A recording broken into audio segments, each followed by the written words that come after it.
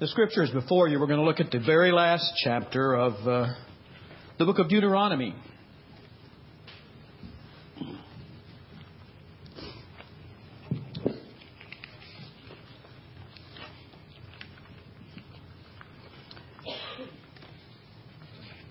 Scott is moving into the home stretch of his sabbatical time. And I trust you are continuing to pray that this be a rich time for him and for Sherry. That God will refresh, renew, restore him. Whisper His loving presence into his life and give him guidance and direction as he reconnects for the journey with us.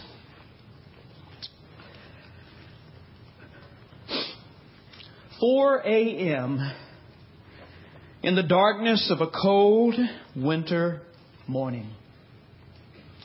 Suddenly, I am fully and frighteningly awake. I see it clearly. I am going to die.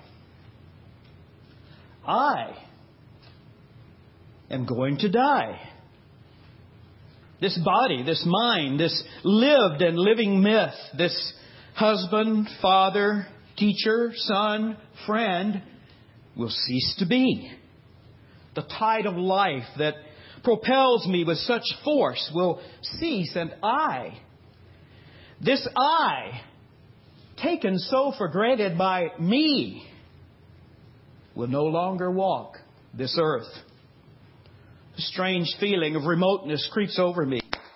My wife beside me in bed seems a distant person and completely out of reach. My daughters, asleep in other parts of the house, seem in this moment like vague memories of people I had once known. My work, my associates, my ambitions, my dreams, my absorbing projects and plans feel like fiction. Real life suddenly feels like a transient dream. And in the strange aloneness of this moment, framed by the certainty of death, I awake to the true facts of life." This is the opening paragraph of a book by James Fowler called Stages of Faith. And I believe it accurately captures, at least for males moving into their 40s from personal experience, a moment, a defining moment, a terrifying moment for all of us. But a necessary moment, because I do tend to agree with James Foster that until you face the reality of your own mortality, your own death, you are not ready to come to grips with your own life. Of course, we'd like to live in delusion about all of this. We would love to be in denial about this and spend most of our time doing so. Many years ago, when I was working on my master's at Southwestern Baptist Theological Seminary in Fort Worth, Texas, one of my favorite teachers was Dr. Bill Hendricks, and I took a course with him called The Theology of Paul and John, and we were at a point where we were looking at what John and Paul taught in the New Testament about this issue of mortality and immortality. And Dr. Hendricks was sharing how the day before he had been working out at the Y, and that he had struck up an acquaintance with a man who was 60 years of age, who worked out with him, but did so fanatically. He was in tip-top condition, and he was, that moment, at the age of 60, training to participate in the Senior Olympics. And the man was always checking in with him to see what he was teaching in his classes, and so he shared. And they both also reflected on the death of a prominent person that was in the newspapers the day before. And out of that conversation, Dr. Hendricks asked the man a question. Have you come to grips with your own mortality? And this 60-year-old's face became hard as granite. And through clenched teeth, he replied, "I do not accept my mortality." The year was 1971, 40 years ago. And I suspect that somewhere along the way, that man came face to face with the reality he did not accept.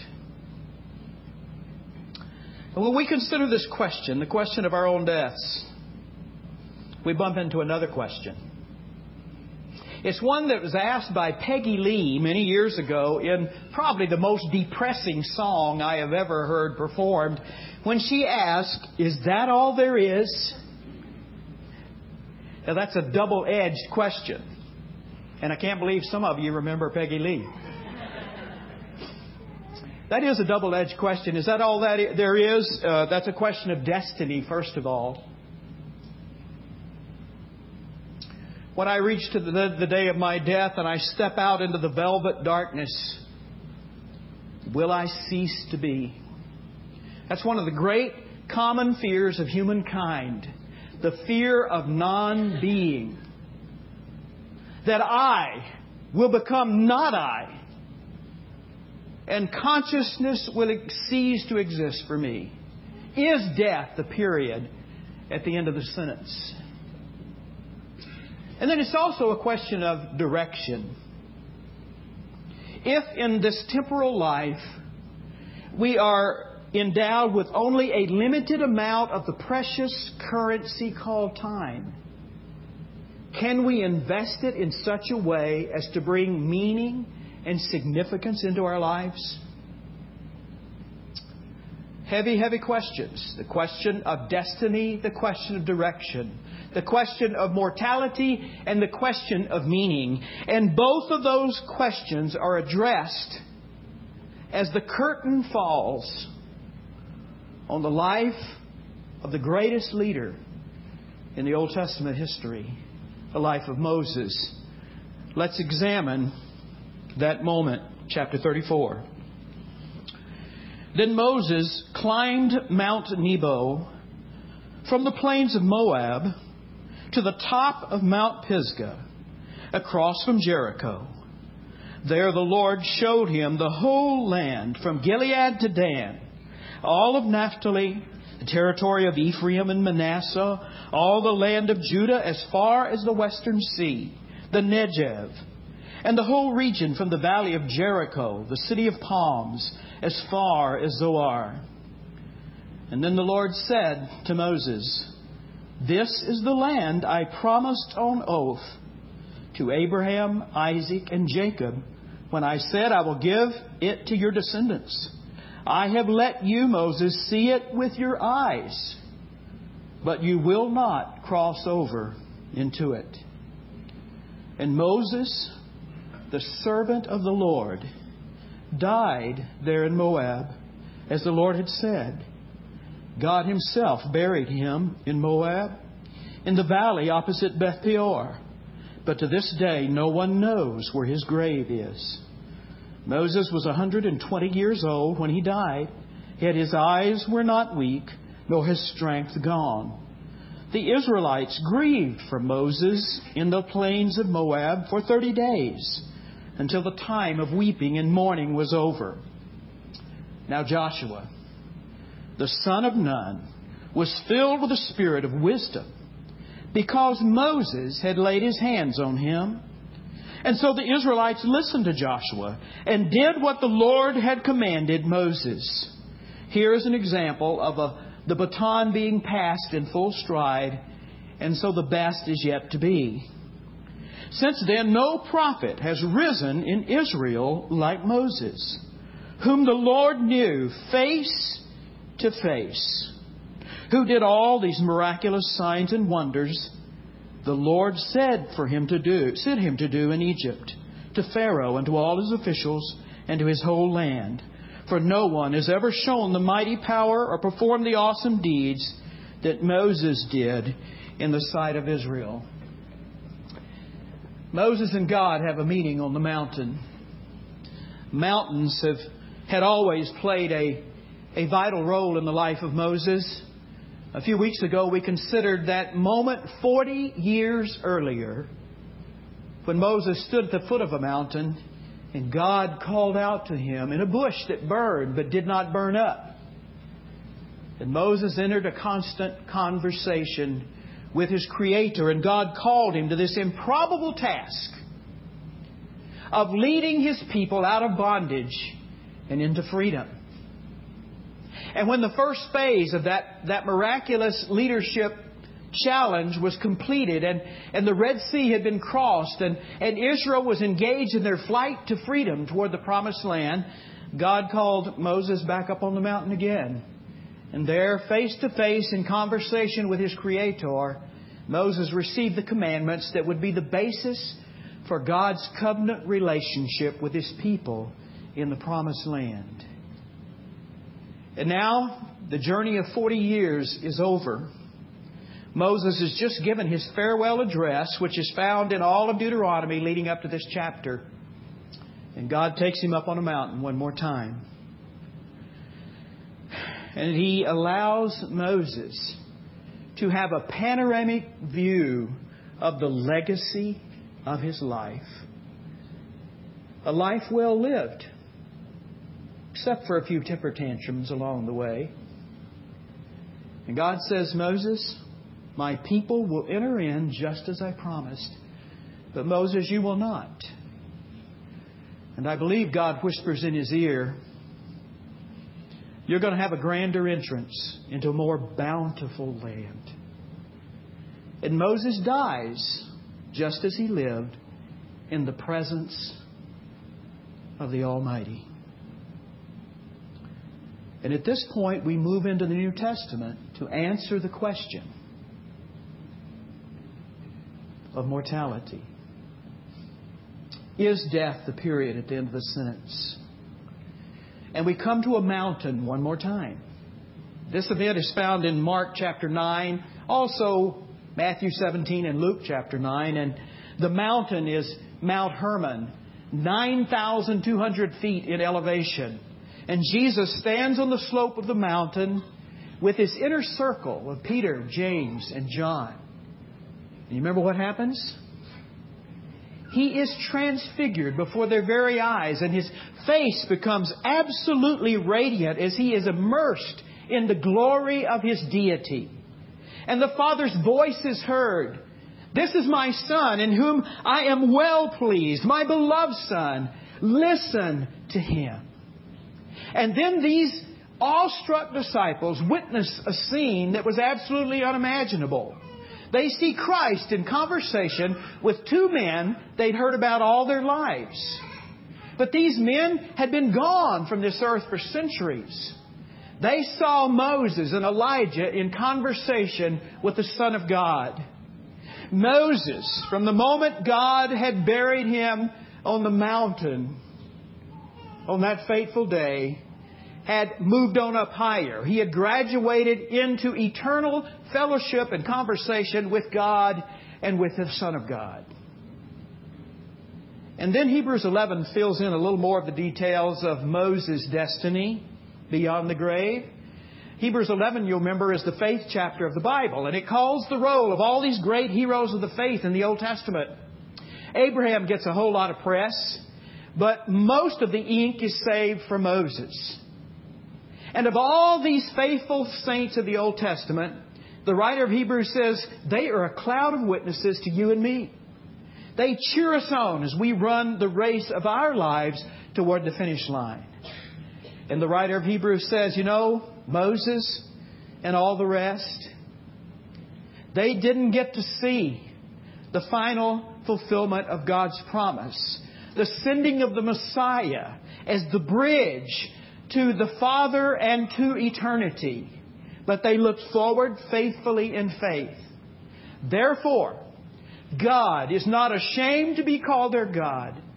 He has prepared for them a city that has foundations, the designer and ruler of which is God Himself.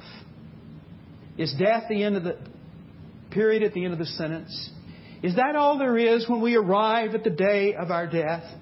The Bible says no, there is much, much more. 1 Corinthians chapter 2 verse 9 says, eye has not seen, ear has not heard, heart has not imagined what God has prepared for those who love Him. And so in distant antiquity, in the 14th chapter of Job, the cry is heard that has been a question for all humankind. If a man die, shall he live again? Job asked that question in the midst of great suffering. He had lost everything. His health was failing badly, and starkly encountering his own mortality, he asked that question. And even in the darkness, God sends a glimmer of hope. And Job is able to confirm in the 19th chapter of his book, I know that my Redeemer lives, and He shall stand at the latter day upon the earth. And though my body be destroyed and decay, yet in my flesh I will see Him with my very eyes. And then moving from Job 14 to John 14, Jesus says, in my Father's house are many rooms. I go to prepare a place for you. And if I go to prepare a place for you, I will come again to receive you unto myself. Eye has not seen, ear has not heard, heart has not imagined what God has prepared for those who love Him. There's a lot I don't know about heaven. There was one human being named Paul who got to get a glimpse of heaven, and it was so overwhelming he was speechless for the first time in his life. But ask God for the gift of imagination, read what the Bible says about heaven, and take your best shot. And heaven is far, far better than that. I do believe the Bible teaches there are two acts of heaven, if you will. Act 1 is the day when we die. And Paul says to be absent in the body is to be present with the Lord. Christ, who has walked with His children all their lives, will not leave us alone at that moment when we transition into our Father's house. And He welcomes us into full eternal fellowship with Him in heaven from the moment we transition from this temporal life. And then there's Act 2 of heaven, and that's when Christ comes again. And the Scripture says He will come again, and the dead in Christ shall rise, and all of His children will receive resurrection bodies, incorruptible, eternal, 1 Corinthians 15 says. And then God will create a new heaven and a new earth. And that heavenly city that He prepared for those who love Him will come down to that new heaven and new earth, and we will reign upon God's restored cosmos with Him forever. But take your best shot, and heaven is still far, far better than that. If a man die, shall he live again? Yes, for I know my Redeemer lives, and I will see Him with my own eyes, and will have forever fellowship with Him. Now, that's the biblical answer to the question of mortality. Now let's come to the second question, the question of meaning. And again, we can look in the life of Moses, and we can understand how it is that we can live and invest this precious currency of time so as to live with meaning and significance. And I want you to use your imagination for a moment. Can you imagine that you are like Tom Sawyer and Huckleberry Finn when they got to attend their own funeral? You remember the story. Tom and Huck got lost in this cave. Search party went out. No, they were not found. Everybody gave them up for dead. And last week they were complaining about these two rapscallions. And on this day at their funeral, everybody stands and weeps and talks about what wonderful kids they were. And they get hiding in the back. They get to hear the whole thing. I want you to imagine that you are attending your own memorial service. And your wife, if you're like my imagination right now, one of your adult children, and an associate from the workplace stands, and one at a time, they deliver your eulogy. Only they're going to tell the truth about you. What do you think they would say? What would you like for them to say? In this passage, we have the eulogy of Moses. It's very simple, but it is very powerful. And the very first thing that it says about Moses is this. Since Moses, there has not been a prophet in Israel nearly so great, whom the Lord knew face to face. Can you think of a greater eulogy than to say he walked with God and God walked with him?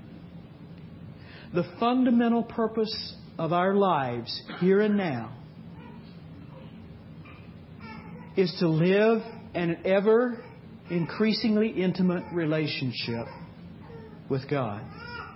That certainly characterized all of Moses' life, from the burning bush experience to the giving of the law, to the leadership lessons that God taught Moses intimately. It is seen in, to me, one of the most compelling chapters in all the Bible, the 33rd chapter of Exodus. God calls Moses up on the mountain again. And He says, Moses, we've gone this far, and now here are your instructions for the next stage of the journey. And Moses replies, I got one question, God. Are you going with us?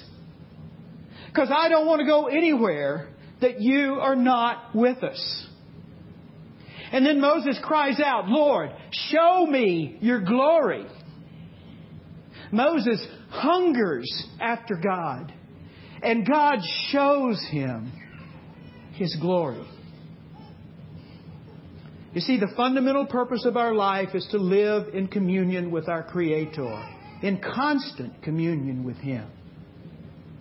To be in unison with David in the 63rd Psalm when he cried out, Oh God, You are my God. Earnestly I seek You. My soul thirsts after You. It's to say with Paul in Philippians chapter 3, I want to know Christ. I want to know Him in the power of His resurrection, the fellowship of sharing in His sufferings, becoming like Him in His death. That's how I want to know Christ. And in John 15, we hear the invitation of Jesus. Keep on abiding in Me. Stay in close communion with Me, and I will continue to abide in you and stay in close communion with you. The fundamental purpose of our life is to live in union with Christ. Now, how do we cultivate a relationship with the living God? Well, we worship. Privately and corporately.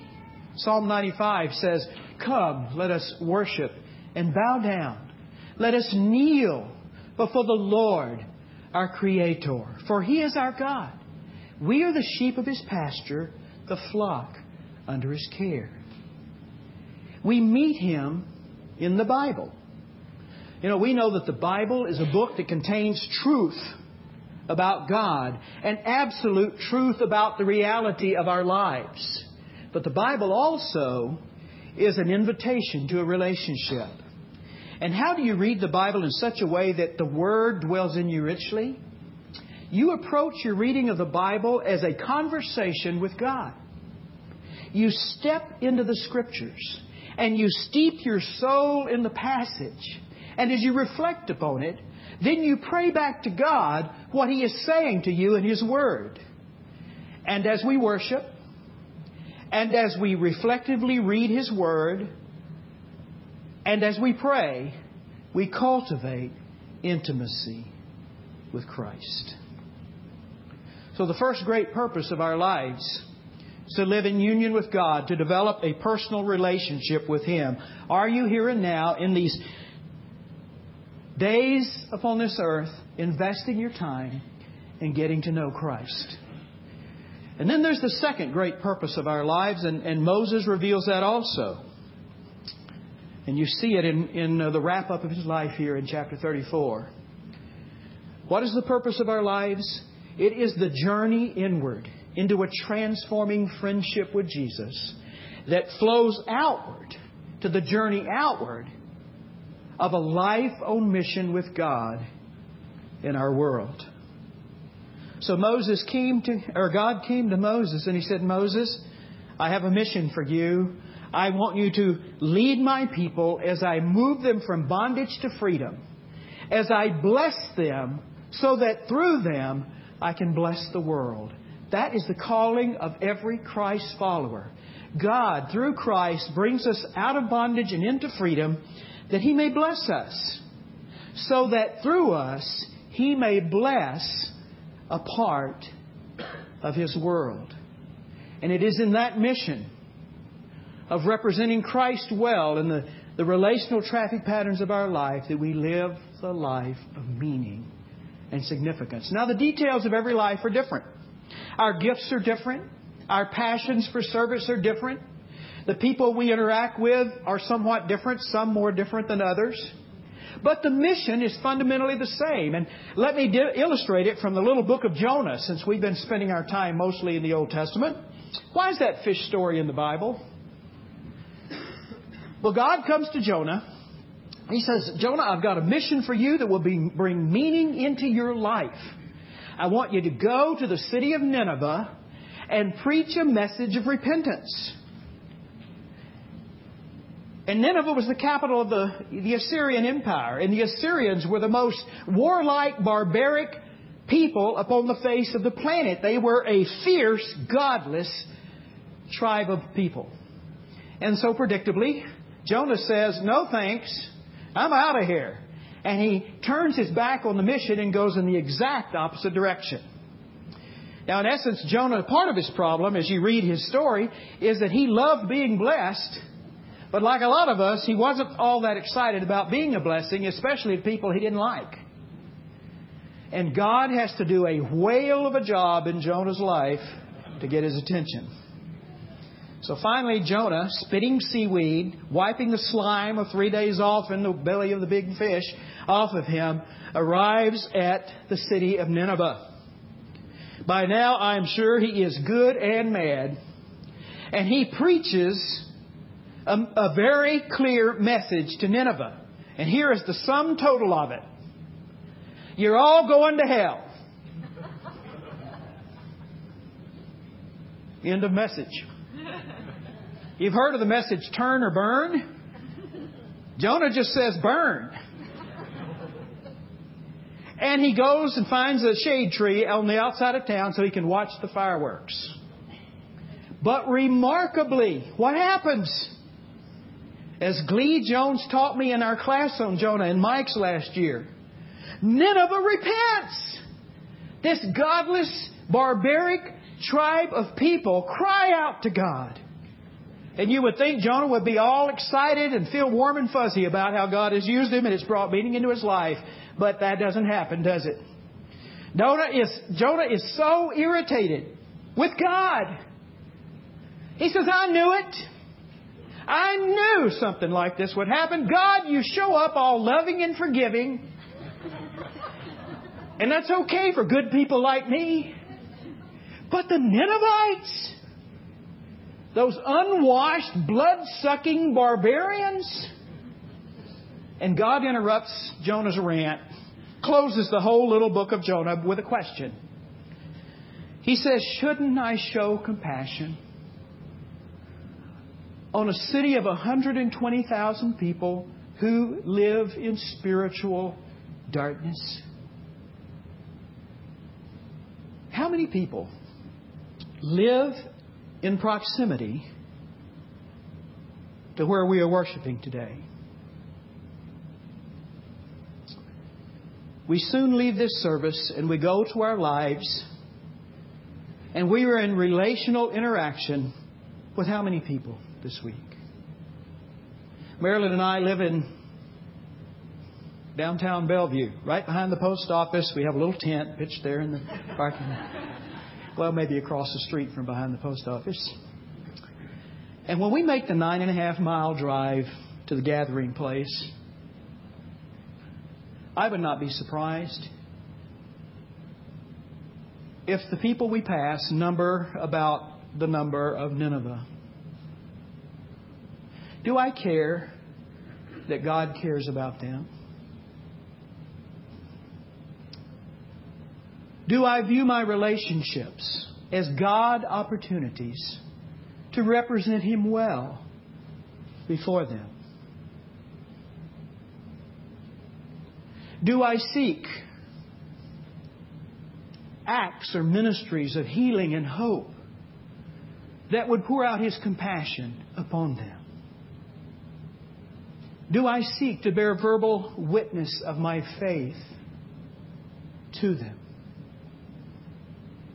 Our call, flowing out of an intimacy with Christ, is to be on mission with Him in our world. Do I look for God's activity in the lives of those around me who live in spiritual darkness? You see, we all do have a life beyond this worship service, don't we? What is the meaning and significance of that life? The very first church that's mentioned in the New Testament, the church in the book of Acts in the city of Jerusalem, had among its leadership a man named Stephen. Stephen had a life outside the worship service, and he lived it lovingly, wisely, and well. And he bore faithful testimony to his faith, and in his case, it cost him his life. Stephen was martyred because he was an outspoken Christ follower. And one of the people who participated in his murder was a zealous anti-Christian named Saul. And as Saul witnessed the death of Stephen, he also witnessed the farewell address of Stephen. Stephen looked up and wonder filled his face, and he said, "Look, I see Jesus standing at the right hand of the Father." And Christ was welcoming Stephen home into eternal fellowship with Him. Years later, Saul the cynic was now Paul, the proclaimer of Christ. And he arrives at the end of his life, and we have his farewell address published for us in 2 Timothy chapter 4, verses 7 and 8. And Paul says, as he is ready to cross over into the Father's house, "I have fought the good fight. I have kept the faith. I have finished the race. And therefore there's a crown of righteousness waiting for me, which I will receive from the Lord, the righteous judge, and also to all those who love His appearing." The question of direction and destiny, of mortality and meaning, meets at the throne of Jesus. And we have the opportunity to live our lives in such a way, out of the overflow of communion with Christ, that Jesus can stand, applaud, and welcome us home, to see the Savior's smile, to hear, "Well done." This morning I have a little exercise I would like you to do this week, and it's for your own benefit. What I would like you to do is one of two things. I'll give you options here. Either this week, read again Deuteronomy 34 and write your own eulogy. What would you like to be said at your memorial service if your life was lived lovingly, wisely, and well? So that it becomes an aspiration towards which you can point the rest of your life, that eulogy might become reality. Now, the second option is this. Imagine that you've got a blank T-shirt. And I want you to write your life purpose in the form of a life theme, a simple motto, which would capture what your life is all about. You know, we put all kind of ridiculous things on T-shirts. Might as well write a life purpose statement in light of the Word of God and the will of God. You know, Paul had a great one. For me to live is Christ.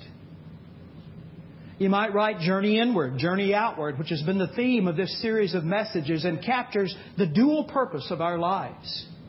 It might be something like love God, live His mission. Live for an audience of one. Be a pleasure to my Father and bring light to my world. To reflect and extend God's glory. Prayerfully think about your life and write something simple enough and biblical enough that you could actually put it on a T-shirt. In the meanwhile, will you? Will you respond to Christ's invitation for fellowship with Him?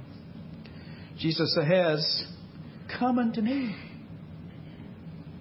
all you who labor and are heavy laden, and I will give you rest. The chapter of John we looked at last week says that He came to His own kind, and His own did not receive Him, but as many as did receive Him, He gave the power to become the children of God. Will you respond to Christ's invitation for salvation and for relationship, intimate relationship with Him? Secondly, will you live in light of eternity? Eternity is in flight right now.